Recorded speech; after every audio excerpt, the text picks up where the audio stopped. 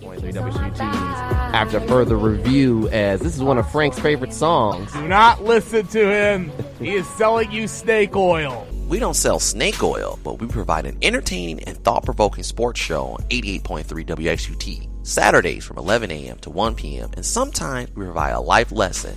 Ain't that right, Frank? Life lesson my ass. Don't be a hater. And tune in to AFR Saturday mornings 11 to 1 on WXUT. Hola.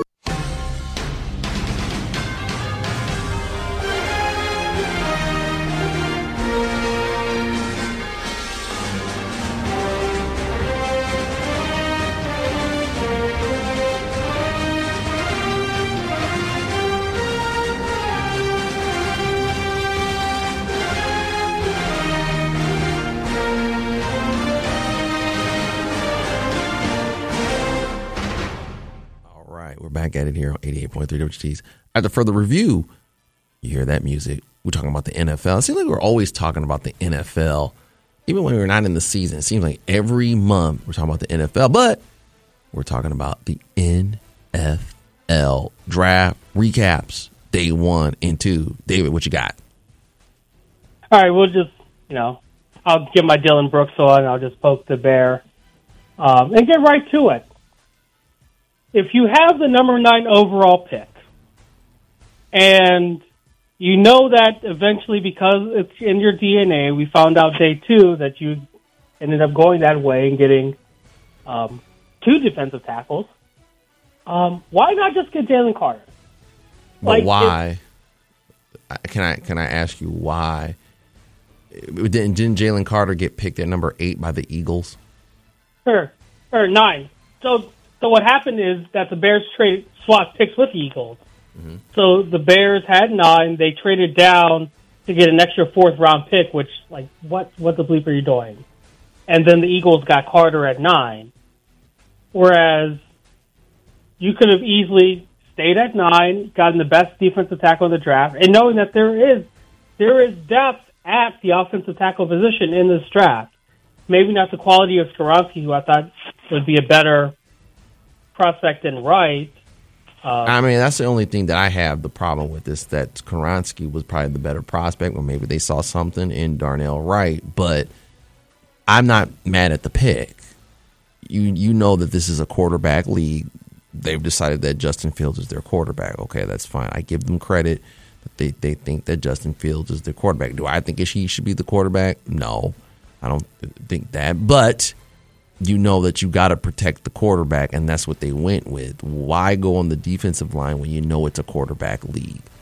And you know that we can pick up defensive players later on in the draft. Yeah. And I think it's kind of a double-edged sword of kind of at the quality of that position, can you get better quality on the defensive line later in the draft versus offensive line help later in the draft? For most people, it's no, because there were a lot of strong prospects, and especially seeing Arizona go and draft up to get Paris Johnson at 6, maybe they're thinking in their mind, okay, maybe someone else is going to draft. But then I think for me the issue is that you draft back, or you trade down, swap with Philadelphia. They get a player that a lot of people were saying in the mock draft, hey, if he's there at 9, Chicago, just get him because he's going to probably turn out to be one of the best players in this draft. And then for me, not getting even the second best tackle in the draft, at least for me, and then kind of even looking at position rankings for all these draft boards, like the screenshot I shared in our group chat, people were saying Darnell Wright's going to take 1 to 2 years to become a good starter. And who's saying that? Because they're saying this guy's a plug and play. NFL draft board. Some people are saying here, I'm just looking at ESPN, he's a plug and play starter.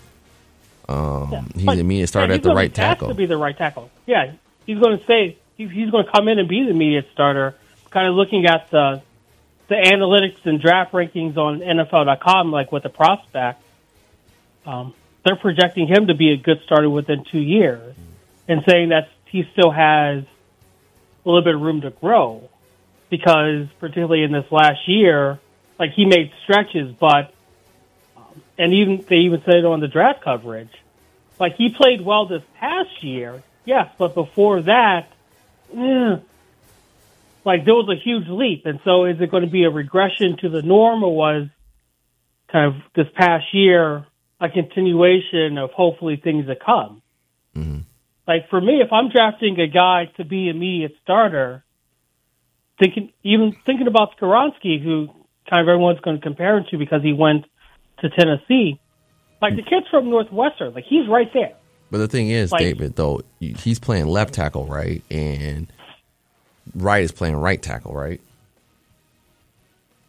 Let me double check, because I know that they were saying that Skoronski could play all 5 positions on the line. Mm-hmm. So having that do you want that versatility on the line as well in case of injury? Also knowing that Darnell Wright can also play kind of right guard as well. But yeah, his projection is going to be the right tackle just because there's that need. So there's also that. Right, he can go to guard. He can additional versatility. He can go inside the guard, and he can be best as the right tackle. I think reading this pre-draft analysis, and I think this is the reason why Wright got drafted. They already have a situation where opposite Braxton Jones is already at the left tackle spot, so that's already shored up. But he has the quickness to reach the second level, and he dominates linebackers. And when he gets into their pads, that means they know that Justin Fields is a runner and they need a downfield blocker. And they know if they can get him, this Darnell Wright can get down the field and just pretty much pulverize linebackers, especially the linebackers that are going to be the spy on Justin Fields. He's going to get up the field. And if you already have a left tackle that they've already feel is sufficient right now, you're going to go with the Darnell Wright at the right tackle, or he can go inside at the guard. But the one thing is, we know that, I guess this is kind of smart by the Bears, that he is a runner. And that basically if we do quarterback draw, or if he needs to run, you got a guy that can go up down the field and just pulverize the guy for Justin Fields to at least get for sure the first down or even more yardage to break him down. Whereas Skoronski is better in the pass protection, and as we know, Justin Fields isn't really the best of passers. So I think they kind of went with the overall guy where he can protect in pass coverage, but our strength with Field is to get down the field, and they know he's a second-level guy where I don't think Skoronski's not. So that makes sense why I think the Bears went in that direction of going with Darnell Wright. Yeah, and I mean, because I've seen both. I've also seen that talked about with Skoronski as well, kind of getting to that second level, right, and being able to be effective, right. But like I said, we'll see kind of once we get through training camp and kind of see. Mm-hmm. We'll see right away. Like we'll know, right, and I think that you have to get something for Fields if you're going to put all the investment in him. Let's just be honest. Yeah, you do want to win the line of scrimmage and stuff like that. But let's be honest, though, too. The Bears had linebackers and linemen, and the defense has always been stout. The Bears' problems in the last 40 years is offensive ineptitude. And now Poles is saying, you know what, we're going to have to focus a little bit more on the offense, especially with all the rules changes in the NFL. So even though Jalen Carter, yeah, he's the sexy pick, yeah, he's one of the better players. But then again, though, he did have some issues coming in the, workouts out of shape and the commitment to that. Those are guys that, yeah, he might be a freak or everything like that. But you need the hard workers as well, the lunch bucket guys. And at the end of the day, it's a quarterback league, and you got to do whatever is best. Let your quarterback shine. So I ain't mad at this pick, to be quite honest with you. I understand, yes, to get the Jalen Carter, but if you notice, they went more to their identity in the second day instead of where they decided to fill the major needs that they needed to fill. Yeah. Again, thinking about kind of just the way that the offensive line was so valued even within these first 2 days. Like people are recognizing, hey, if you can get that offensive lineman prospect, even kind of thinking about my Steelers, kind of going with Broderick Jones over getting Christian Gonzalez with, number 14, knowing that the Jets are probably going to get Broderick Jones. So, yeah, shoring up and recognizing kind of if you can protect your quarterback in the first round, this year particularly, or even the first 3 rounds, that's going to help you, and then you can get defensive weapons. Unless you're the Eagles and you're just like, we're just going to get all the players from Georgia to shore up our defense. Mm-hmm. But yeah, they also just kind of an update. Chicago Bears getting Roshan Johnson, the power running back from Texas, but is more along with being a power, he's good to be a pass protection blocker. So yeah, it's just always interesting, just kind of thinking where teams might go, and them actually commending the Bears for committing to like, hey, let's protect our investment. They saw Paris Johnson go at 6 because Arizona wants to protect Kyler Murray. So they were like, let's do the same. What do you think about the number 1 pick? I mean, the people want to know that. Bryce Young being the number 1 pick to the Panthers. I mean, for me, like 4 out of the top 5 were, for me, like automatic locks. Only Really? one was Anthony Richardson. Just in terms of those players at that, like going those ways. I knew Will Anderson was going to be 3rd after C.J. Stroud and Bryce Young. For me, Bryce Young is still the best quarterback in this draft. A lot of people kind of hyped and, oh, well, he's so small. Like, size doesn't matter. All right? Like, if you can play the position, which Bryce Young did, and what everyone says is basically the NFL equivalent in college in the SEC, putting up that many numbers, he's going to play on Sundays, and we were saying that for a while. Like, he's going to be the face of the franchise, and all these draft boards like, oh, what he lacks in size, he makes up an ability. No, like, can we stop using size as a detriment and a crunch? Because everyone was raving about Anthony Richardson, but if you watched him play, you're like, he's raw. Like, he still has a year to go before he can be the guy. But they're going to throw him into the Wolves because he's a number 4 overall pick.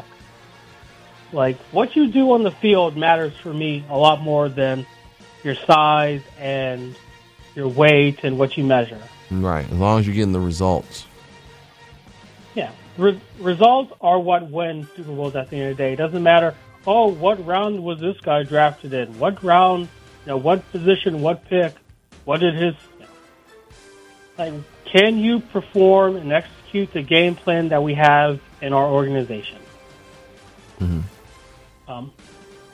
Also love the aggressiveness of Houston to pick up and trade with Arizona to get the number 3 pick in Will Anderson. So they get both the quarterback that I projected them in mock draft 2.0 and the defensive prospect Will Anderson in 1.0.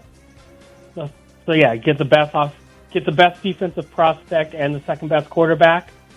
Houston actually, I'm not saying that they're going to, get to 500, but considering how, at least late in the season, there were some games that were relatively close.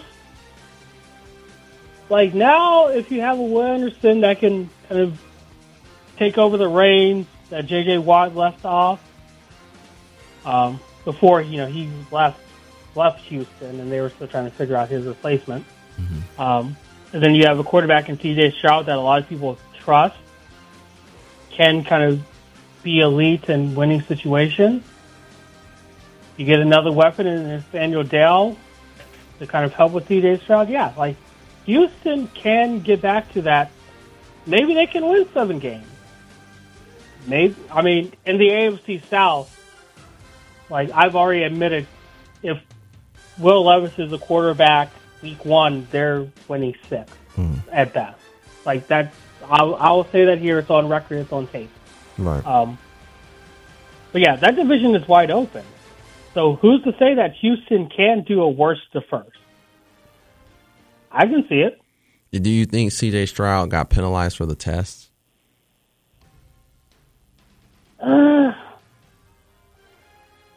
I think yes and no, and I say that because there are a lot of people that still put value into kind of the metrics and the testing and what you do kind of off field and some of those analytics because people still hold that in high regard. But I say no because if you look at the tape and hype or not of being in that Ohio State machine, like if you had to figure out who the next best quarterback after Bryce Young is, it's C.J. Stroud. Like he has that ability. Granted, not a lot of quarterbacks from Ohio State have done well in the league, but C.J. Stroud just looks different than the rest. And do I think that he's in a position where he can grow and succeed and win right away? Probably not, but that's up to the management and organization to really get and really put pieces around him so that he can be successful. Mm-hmm. That starts with the offensive line. That starts with kind of maturing and developing the weapons around him. And, just being able to give him the ability so that he can be successful. Mm-hmm. And if he has the tools, I think he'll do well because that's basically what Ohio State is. You can plug and play any quarterback in. They're going to have the weapons. Yeah, keep going. Frank is not here to talk about that, so I'm going to just do really quickly about Detroit. What the bleep is Jamar Gibbs doing being drafted at 12? What's wrong with that? Like, yes, he has the home run ability, and that he's similar to kind of some of the comps where DeAndre Swift, who happens to be on the roster. But you just brought in David Montgomery and gave him a 3-year deal. Like, you still have DeAndre Swift. Like, do you really need Gibbs? And if you do, you probably could have gotten him in the second round. Because outside of Atlanta, and we'll get to Atlanta in a second, just kind of being ridiculous in drafting Bijan Robinson at 8, like, do you really need him because you have so much depth at the running back position? Like, this is not Madden where you can kind of draft a guy and then just kind of put him on the bench and just kind of let him sit for 2 and 3 years. Like, if you're drafted number 12 overall, you're expected to be, at worst, a season 1, week 3 starter. Unless you're a quarterback and you're in a situation where you're not expected to be the guy. Like, if you're drafted in the first round, you're expected to be an instant contributor week 1, play 1 on the field. And I don't know if Jahmyr Gibbs, barring injury, of course, and staying healthy, like, how often are we going to see Gibbs? Right. It's not like last year with Jameson Williams where he was legit injured and we didn't see him until later in the season because he was recovering from an injury. Like, it's one of those questionable moves that you're just like, yes, you can see the talent, you can see the ability, particularly kind of in the open field, but is that someone, like, are you getting running back depth when you're picking 12 overall? Like that, for me, that's where it stands out. And even Jack Campbell at 18, a lot of people were saying you could have probably gotten him in the second round. Like, this over-evaluation and knowing that Dan Campbell loves defensive players, loves tight ends, apparently loves Iowa because Iowa apparently has all these great NFL players. But yeah, it's like players that were taken in the first round that you could have gotten in the second. And so is it value for position? Knowing that, even talking, and Frank will admit it when he's on the show next. Like, he'll say, like they were all right picks, they were okay, but were those immediate needs? Was running back really a need at 12 when you had because they're saying he's very similar to DeAndre Swift. Yeah, like when you have so many other needs, particularly on the defensive line. Like, if you would have gone defensive line at 12, we were like, all right. A lot of great defensive tackles. There are a lot of defensive ends. You could go linebacker at 12 and get someone that's, a lot better. That I will say that is kind of struck. Because I was thinking to myself, they already have depth at the running back position. But maybe they're trying to think, they're looking towards the future somewhat. Like, yeah, last season was a stepping stone, but we're trying to build a culture here where it's always going to be competitive at every spot. And if you're not doing what you're supposed to be doing, we just bring in the next guy, which that's changing the culture to know that every day you got to come in and compete. Every day you got to be on your toes. Every day you got to be sharp. And I think that's been the problem with the Lions, just complacency. You're drafting, bad players, bringing in poor free agents, and certain guys just think they got a lock on a starting position.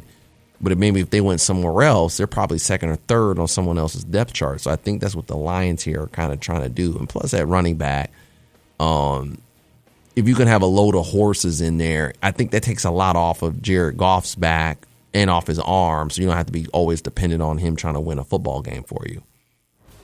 Yeah, and I agree kind of offensive weapons. I think that's why I kind of, even saying in the first round in my mock draft at 18, I had Michael Mayer get a tight end, get an offensive weapon, knowing that Hockenson just went to Minnesota, kind of left you midway through the season. Like, that makes sense. Get a tight end in the first round. Granted, they got him, kind of Sam Laporta early in the second round. Like, that makes sense. For me, getting Kendon Hooker in the third round makes sense so that he can be the heir apparent, and also because he's recovering from surgery and kind of that injury, so he's going to need some time to get into that room. Like those, like day two, like their day two board makes sense. Like for me, they addressed needs. They got better particularly in the defensive secondary, which I thought they should have gone in the first round. I just think also because they traded out of 6. They traded down from 6 to 12. Like, how many players could you have gotten at 6 that would have immediately addressed your need in a far bigger way than Gibbs? Because for me, Gibbs was at best in the 20s. So, like, even if you wanted to, you could, like, he would probably have been on the board still at 18. Like, just thinking about the teams that were between 12 and 18, we don't need him in Pittsburgh. New England would have gone, I think, defense. The Jets wouldn't have gone for him for sure because they needed offensive line. Washington wasn't going to get him because they have a running back committee. They have depth. Like, where was he going to go? And, like, what were they hearing in terms of, oh, someone's going to get Gibbs? Like, I was saying with the running backs, Bijan Robinson was the first off the board to Dallas. Mm. Like, yeah, like, I understand kind of wanting to get a player before someone else does, but does it make sense if you don't need them? Stetson Bennett got drafted by the Rams. Just letting you know that. Like, yeah, like there are places like day 3, like everyone says, is for, the scouts to prove their worth and their money and kind of get them, show their value to a team and organization. Mm-hmm. But I honestly think the first round is, can we make the biggest splash and keep a team from getting a player that we think someone else? Right, exactly. That's what it is. The first round is trying to get your impact player, and not to mention you might think, well, this team doesn't want him, this team doesn't need him, this and that, but you never know what those other teams are going to do, and they might just draft the player so that no one else gets them, or get that player and then use that as a trade piece. So you could say, well, yeah, you can get that player later on in the draft, but at what cost? Do you pass up on this guy, someone else takes him, and then they give him to your division rival for trade pieces, or they know that you need him and you need to trade something? So they decided to jump on that player, and they got him. Yeah, and kind of transitioning a little bit just to Bijan Robinson at 8. It's like everyone was like highly rating him. Bijan Robinson's the best running back prospect since Saquon Barkley. Like, Saquon Barkley is a beast. Mm-hmm. Bijan Robinson is not Saquon Barkley, not Derrick Henry. Like, not these guys that you're like, oh, we need to take him. Right. Also, if you're Atlanta, Tyler Algier, you got day 3 last year, and he, along with Cordero Patterson, were arguably one of the most exciting 1-2 prospects, kind of when healthy. So again, if you're Atlanta, why do you need another weapon when you just keep drafting offensive weapons? Like, so now you're going to have disgruntled players on their rookie deals? Like, Kyle Pitts is standing over there like, Sam, I was supposed to be the greatest thing since sliced bread, the next Tony Gonzalez. Mm-hmm. Now I'm competing with Robinson for touches. Cordero Patterson gets, 100 catches out of the backfield a year. Right. Like, Drake, you just drafted Drake London. Like I don't understand what's going on in Atlanta. Like, were you guys afraid that Philadelphia was going to take Robinson? Mm-hmm. Whereas, as we see now, Philadelphia is like, we just want all the defensive players from Georgia. Mm-hmm. Like, they're shoring up their defense. Like, they got Tyler Steen. Like, they got an offensive tackle. Right. But 3 defensive players from Georgia for, for me, it's still just baffling to some teams. And it's always the teams that draft early that have the ineptitude problem.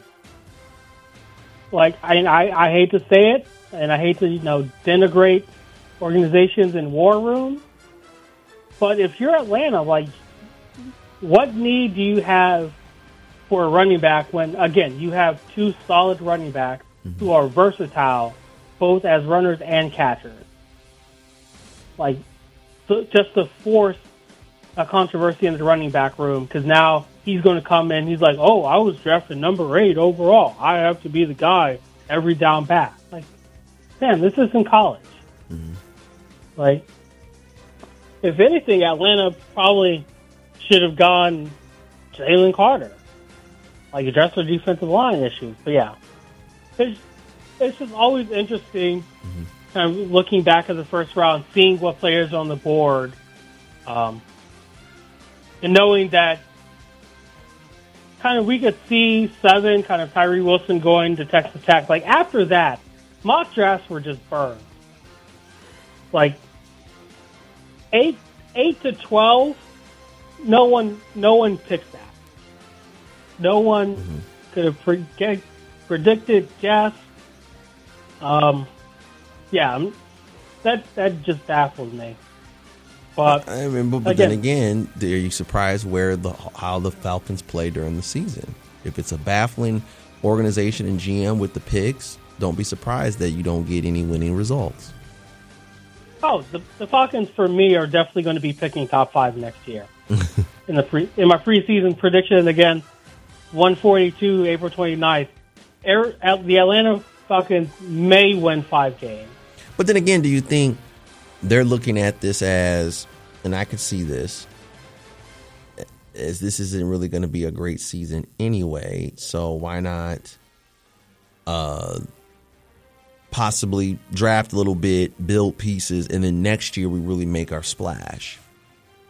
I mean, it's just certain things where you got to understand in pro sports, certain contracts expiring, you got players that aren't bad at certain positions, but you're looking at the draft, this guy's not more talented enough to bump this guy. You're kind of all over the place. First of all, you need to get I don't know if Cameron Ritter's the guy for a quarterback, but you need to get a franchise piece there. The Falcons probably just looked at this draft who you can draft. If they do good, they do good, but we're probably going to be in for another losing season. Hopefully next season, a little bit more talented, more players. Maybe some contracts are expiring. It'll be off the books. We have more room to do stuff. But, like, I understand that kind of in theory, but it's also, so you're wasting a year of all these players' talents and health just to kind of get into the hamster wheel. Well, and now this could have been. I mean, stupid stuff happened. Contracts, or you made evaluation of players that didn't really work out.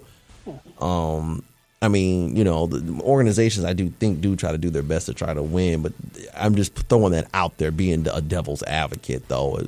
Who wants to be in the hamster wheel? But sometimes you're kind of just stuck. Yeah, no, I definitely can see that. It's just kind of, like, if you're an organization that tells your fan base, oh, we're thinking about the future, people don't have time to wait for a future. Exactly. Particularly when these NFL players, the average length of the career is only 3 or 4 seasons. Mm-hmm. So you kind of, quote-unquote, tanking for a year is not going to help do anything in terms of game tape. You're just going to devalue your own players because they're part of a losing organization, and the game tape is so bad because you all play poorly. No one's going to want them, and then they're that much closer, one step out of the league. And particularly with as many young pieces as Atlanta has, like, they can't afford to just keep waiting and waiting. Like, that fan base was already trying to fire the head coach last year. Mm-hmm. They were already trying to get rid of, there were questions calling about maybe we need a change up top because we shouldn't be going 7-10 with the amount of offensive weapons that we have. And, and that's even before we get to the Calvin Ridley situation, and that's a whole other topic for another day. Mm-hmm. But yeah, it's like you cannot afford to willingly want to be in the hamster wheel, like we talked about in the with the NBA playoffs. Like, you have to want to grow.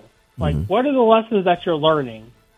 And if consistency is key, are you going to be consistently trying to improve, or are you trying to consistently just be in the hamster wheel?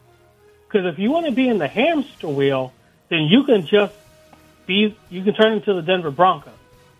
You can turn into... Well, the Broncos are trying to make a splash. I think the whole Russell Wilson experiment was like an experiment. It kind of blew up in their face. And I think there were sort of things that they didn't expect, and they fell on their face. So I do think sometimes some teams do try to win, and it's a swing and a miss. Then there's some of those GMs that like to play it safe so they don't lose their job. And that's where I think you start to get the hamster wheel and the complacency where you're drafting or trying to sign middle of the road players and maybe hoping the coaching staff develops them, or maybe, you're looking at too much of the upside of a player and it just never materializes. I think those are certain things that do happen. But then they're like the Denver Broncos, where, let's face it, when Russell Wilson went to the Broncos, everyone thought, well, that's a home run. If you would have said at the end of the season that Geno Smith would have had the season he had with the Seattle Seahawks, you probably would have been slapped in your face and on your behind and said, shut up. But it did happen because no one expected that to happen. And if you would have said Russell Wilson and the Broncos would have just looked like straight doo-doo, people would have told you to shut up. But that's what happened. Well, I mean, they also had the world's worst head coach in probably like league history. Well, and Russell Wilson trying to have his own office in the practice facility and him trying to call players up to it. I mean, it was a whole mess that was going on behind the scenes with the Broncos, where a lot of players just didn't like Russell Wilson and how he acted. Now you got team dissension. I think the head coach, you're right. You made a bad decision with the head coach and things got out of hand. Yeah, and each team is different. It's just kind of when you're drafting, and I think this is the difference between a team that's great and statistically consistently at the top of the league versus the teams that are always drafting early in the rounds, is a team like Philadelphia. Everyone is like, they won the draft after night one with Carter and Nolan Smith. Right. And then after day two, they're like, hey, they just keep getting better. They didn't have a second-round pick, but then they get steals, particularly thinking about Sidney Brown to help with that secondary. And then to start off today, they get Keely Ringo, who everyone was like, where is he going to go? He's one of the best cornerback prospects in this draft. Why is he dropping so far? Like teams like that, teams like Kansas City, teams, I'm not going to put the Steelers in there because I'm going to sound like a homer, but we've had damn near perfect draft so far through the first 2 days. Even getting Nick Herbig from Wisconsin, kind of shoring up the outside linebacker position, getting depth from there. Like, great teams and great organizations will draft well and meet the needs. Teams that are like, we don't know, like they'll just go for best available player just to take them off the board because it's the best available instead of the best fit. And then they end up getting in hamster wheels or having to make 10,000 trades just to get players that they probably could have gotten had they just kept their original pick. Yeah, that's true. Last thoughts, wrapping it up. I know you want to talk about the Steelers real quick. We've got about 5 minutes. Go ahead. Steelers, I mentioned kind of picture-perfect draft. Broderick Jones at 14, kind of trading with New England, which is, I think, the first time in history that we actually had a pleasant relationship with Bill Belichick. And he was willing and happy to troll the Jets and let us get Broderick Jones over the Jets, who we all are like, they're getting ready to take an offensive lineman, probably Jones. So thought it was either between him and Christian Gonzalez. Jones goes to the Steelers, Gonzalez to the Patriots. Joey Porter Jr., I mean, that was the hugest non-surprise ever in terms of him coming home. A lot of people were saying we could have gotten Joey Porter with our original pick at 17. Keanu Benton, a prospect that we were amongst a lot of draft boards, like if he falls, again, fitting a need. And that's kind of, again, what great organizations do. They have a need, they fit it. The surprise for me, getting Darnell Washington late in round 3, had some concerns about injury, and everyone was just kind of like, he's falling a lot, but he's a pretty strong, solid blocking tight end, and he's lined up alongside Broderick Jones, so that familiarity will definitely help. Nick Herbig, I mentioned a little bit earlier, getting him for linebacker depth. Like, addressing all of the needs that we have in the first, 2 days particular, and then kind of early in the 4th round. Like, that's like, we cannot be more happier with Omar Khan with his first draft. Like, and one, I think, for me, happy that we did not trade that pick that the Bears wanted back at 32. It's like, nope, you guys want to chase Claypool, so we basically got Joey Porter Jr. in exchange for him. So we're happy with that. But yeah, this was a great draft so far. I'm excited to see, especially since we met needs. Joey Porter Jr. getting flack for, he only had one interception by people that supposedly watch film and know more about football than everyone else. I'm just going to say there are a lot of great cornerbacks that don't have a lot of interceptions. Like, it's about pass breakups, being able to have a low QBR when passing your way.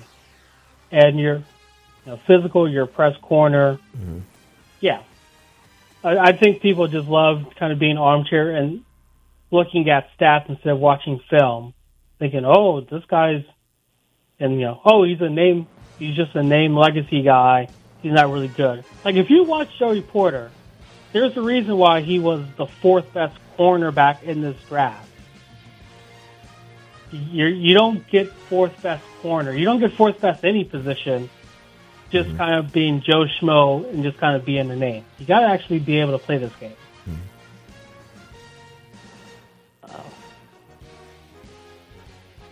Yeah, it's going to be a fun season. Quick update, the Bears actually drafted a wide receiver from Cincinnati. Maybe Justin Fields actually throw him the football. If you can get it to him. Yeah, wait and see. With Darnell Wright there, he'll have a little bit more time on the blind side, on his right side to be able to scramble, run. Right. Anything going on with the weekend or anything like that? Like I said, I know you'll be watching the rest of the draft, and now at this point in the draft, It's just going to be on the ticker when they go to a commercial break. It's going to be like, okay, this happened. Back to our regular coverage. Yeah, they'll get the names, and if there's any kind of big stories. Any Rockets you think will get drafted? I hope that there's a Rockets player there drafted just because Toledo deserves it. But the thing is, we're not Toledo with a player, but isn't it better, though, because we've seen it recently with Barry Church and stuff, to maybe go through free agency instead of just being drafted by a team? So, yeah, I can definitely understand that because you get a chance to really go somewhere where it actually fits your playing style and you have the ability. Like even now, throughout these, currently in the 5th round, there are a lot of players that are getting calls from teams like, hey, if you don't get undrafted, we'd love to bring you in kind of just to be a part of our undrafted pool. Yeah. So that you can kind of go somewhere where someone really loves you and wants you. And for those players, those are going to be the guys that are able to have a little bit of a stronger chance to make a roster instead of being drafted in 6th, 7th round and then, you get cut and then you're off to the USFL. Yeah, that's true. Well, about to get on out of here. Great stuff again, as usual, David. As I mentioned before, what you got planned? Finished watching the draft, a little bit of American soccer, a little bit of USFL, a little bit of you still watch that stuff? Pro basketball. USFL. I mean, and the XFL. It's football. I know. I understand that. I can't watch it. Football, but it's. I mean, I'm sorry, I can't watch it. I mean, if it's something on in the background when I'm cleaning house, great. But other than that, nah. I mean, like you said, it gives something like good background noise, and if something crazy happens. But I mean, it's definitely an experience. But if you're a traditional diehard, it's like it's like watching baseball. If you'll watch baseball at every level, or you'll watch Savannah Bananas. But if you're not into it, makes sense. I see what you're saying. All right. Well, last thing, what else? No, it's going to be an exciting week, and then after this, we'll at least know which teams are going to be in the dumpster fire, and maybe the Bears will get 6 wins this year. 7? Maybe. Yeah. 7 and 10, I guess. I don't know, because there's 17 games. Hopefully they go 9-8, but we'll see, David. 7, 9, and 1, because they're going to have a tie randomly. Right. At least Aaron Rodgers is not in the division anymore. Yeah, but now Jordan Love is just going to dominate and make a living nightmare because it's what they do. Well, now you're off the show, David. All right. Have a good weekend, man. All right. See you next week. Yeah. Having jokes. David always got the jokes. Listening to 88.3 WGT's After Further Review. Make sure you check us out on AFR Sports Show on Twitter. Also, After Further Review Sports Show on Facebook. We have the live show up there. And then on WHT's After Further Review on SoundCloud. Coming up next on the radio side, you got Kicking It with Nay. We're going to get on out of here. Make sure you always check us out on SoundCloud and iTunes. WHT's After Further Review with a picture of Frank Baxter and the horse's head for all the segments going on today. No Frank today, but for Frank and David, I'm Derek. We'll see you when you see you. Peace. WHT's 88.3 WHT's After Further Review. We'll see you when you see you.